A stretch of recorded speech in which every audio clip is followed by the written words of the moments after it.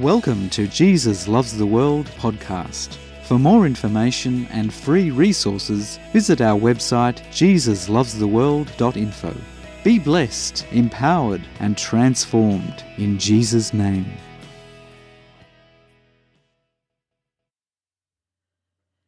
There is much confusion and contention about the tithe. It is mentioned throughout God's love story, the Bible, in both the Old and New Testament. The tithe simply means 1/10. So today, as we journey through the Bible regarding the tithe, let us open our hearts and minds, surrender our thoughts and beliefs, so God can speak to us afresh. The first mention of the tithe in the Bible is in the book of Genesis.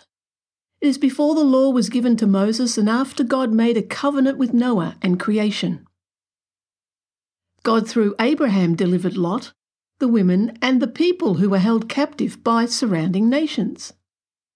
Also, their goods that were stolen from them were returned to them. It was in that moment that Abram encounters the King of Peace and priest of the God Most High. So let us go to Genesis chapter 14, verses 18 to 20. Then Melchizedek, king of Salem, brought out bread and wine. He was the priest of God Most High, and he blessed him and said, "Blessed be Abram of God Most High, possessor of heaven and earth. And blessed be God Most High, who has delivered your enemies into your hand." And he gave him a tithe of all.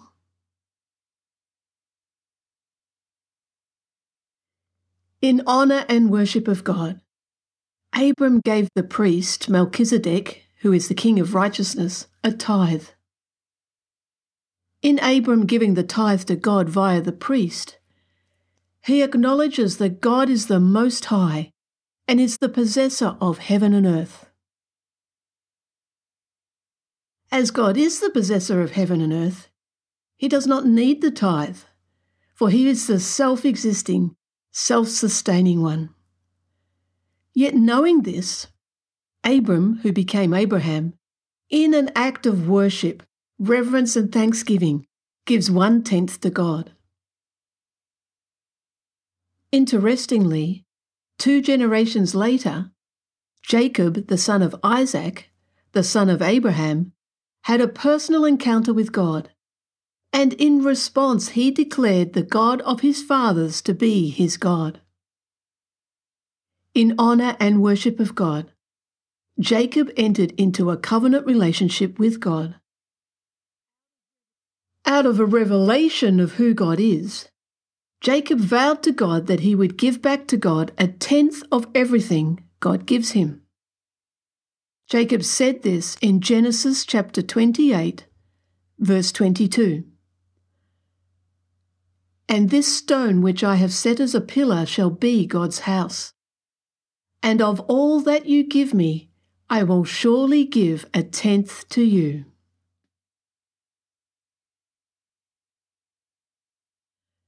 The next mention of the tithe is when the Lord spoke to Moses to speak to the children of Israel.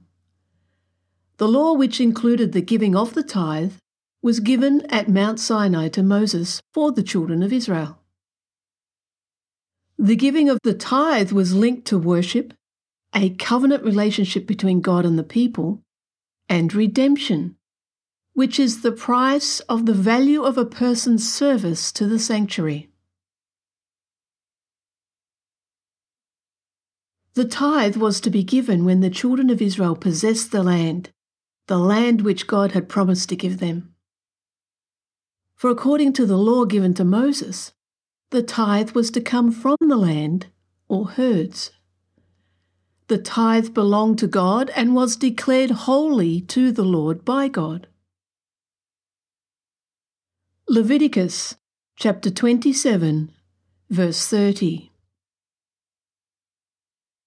"And all the tithe of the land, whether of the seed of the land or of the fruit of the tree, is the Lord's.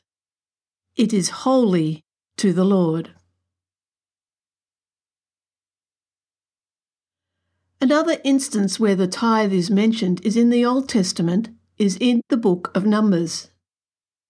It is again in reference to the law given to Moses for the children of Israel. 1/10 of everything was to be given to God by the children of Israel for the Levites to receive. The Levites were then to give 1/10 of the tithe given by the children of Israel for God back to the Lord. God instructed the Levites to give this portion of the tithe to Aaron the priest. Let us read Numbers chapter 18, verses 25 to 28. Then the Lord spoke to Moses, saying, Speak thus to the Levites, and say to them, When you take from the children of Israel the tithes which I have given you from them as your inheritance, then you shall offer up a heave offering of it to the Lord, 1/10 of the tithe. And your heave offering shall be reckoned to you as though it were the grain of the threshing floor and as the fullness of the winepress. Thus you shall also offer a heave offering to the Lord from all your tithes which you receive from the children of Israel. And you shall give the Lord's heave offering from it to Aaron the priest.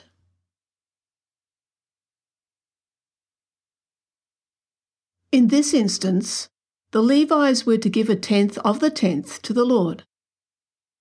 Once again, the tithe is connected with an act of worship, in acknowledging God and giving allegiance to Him. Remembering that God is the possessor of heaven and earth and has no need of anything, yet the tithe belongs to Him. So God instructs the children of Israel on where the tithe should go. At every different time and circumstance, God determines what to do with the tithe. Another instance of the tithe is in Deuteronomy chapter 14, verses 22 to 23. You shall truly tithe all the increase of your grain that the field produces year by year. And you shall eat before the Lord your God, in the place where He chooses to make His name abide, the tithe of your grain and your new wine and your oil, of the firstborn of your herds and your flocks, that you may learn to fear the Lord your God always.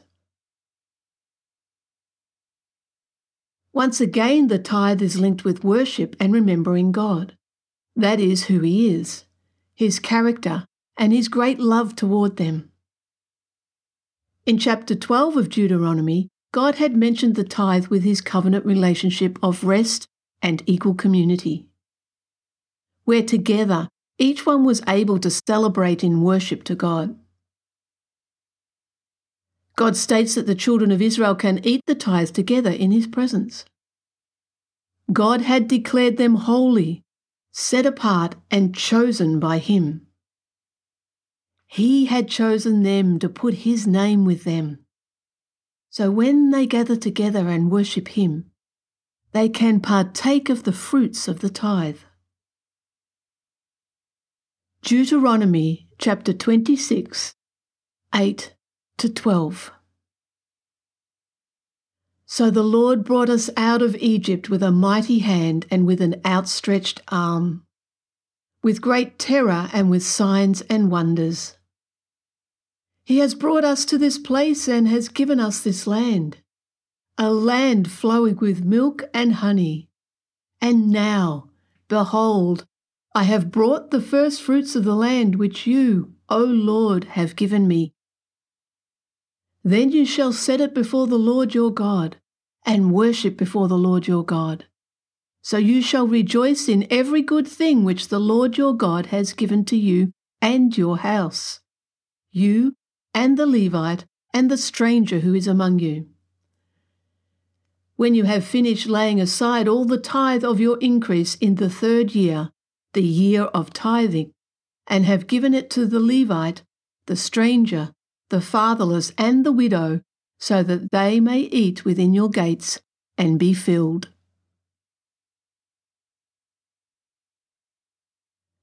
As the tithe is God's, He also directed it to be used to provide for the stranger, the fatherless, the widow, and those who are in the gates of the land that the Lord has given. God has given to the children of Israel a way to live as His people in the promised land, a way to worship and remember Him and their covenant relationship with Him. God declared to the children of Israel that He has placed His name with them. As He is holy, if they choose to give their allegiance to Him, say yes to a covenant relationship with Him, then they too are holy. Being aligned with God, they have their identity and destiny in Him. God knows their hearts, and that sadly, as we journey through the Old Testament, we discover they will forget Him. They'll forget the tithe, the stranger, the widow, the Levite, and the fatherless. God's heart breaks as they align themselves with the gods devised by humanity, evil, and their selfish desires.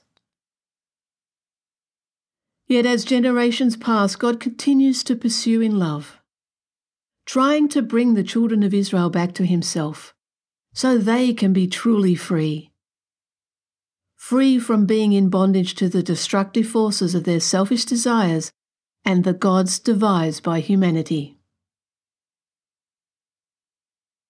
In Nehemiah's day, he was instructed by God to give a portion of the tithe given to God to the Levites, the singers, the gatekeepers, and offerings for the priests. All those who ministered to the people for God received a portion. So all through the Old Testament, the tithe was part of worship and acknowledgement of who God is and all He had done. It was to remember Him and in honour of the covenant relationship they had agreed to enter into. In each instance, it was God who determined where the tithe would be distributed. But in every instance, it was to be used in love, revealing the heart of God and reflecting His character. It was a way to bring God's justice of equality and mercy into this world of injustice and inequality. In the New Testament, Jesus first mentions the tithe in dealing with the hypocrisy of the Pharisees. Matthew chapter 23, verse 23. Woe to you, scribes and Pharisees, hypocrites! For you pay tithe of mint and anise and cumin, and have neglected the weightier matters of the law, justice and mercy and faith. These you ought to have done, without leaving the others undone. Jesus exposed their hypocrisy and revealed how they forsook the very reason for the tithe in the first place. Jesus does not condemn the tithe, nor does He affirm the existence of it, as that is not His purpose in regards to His comments.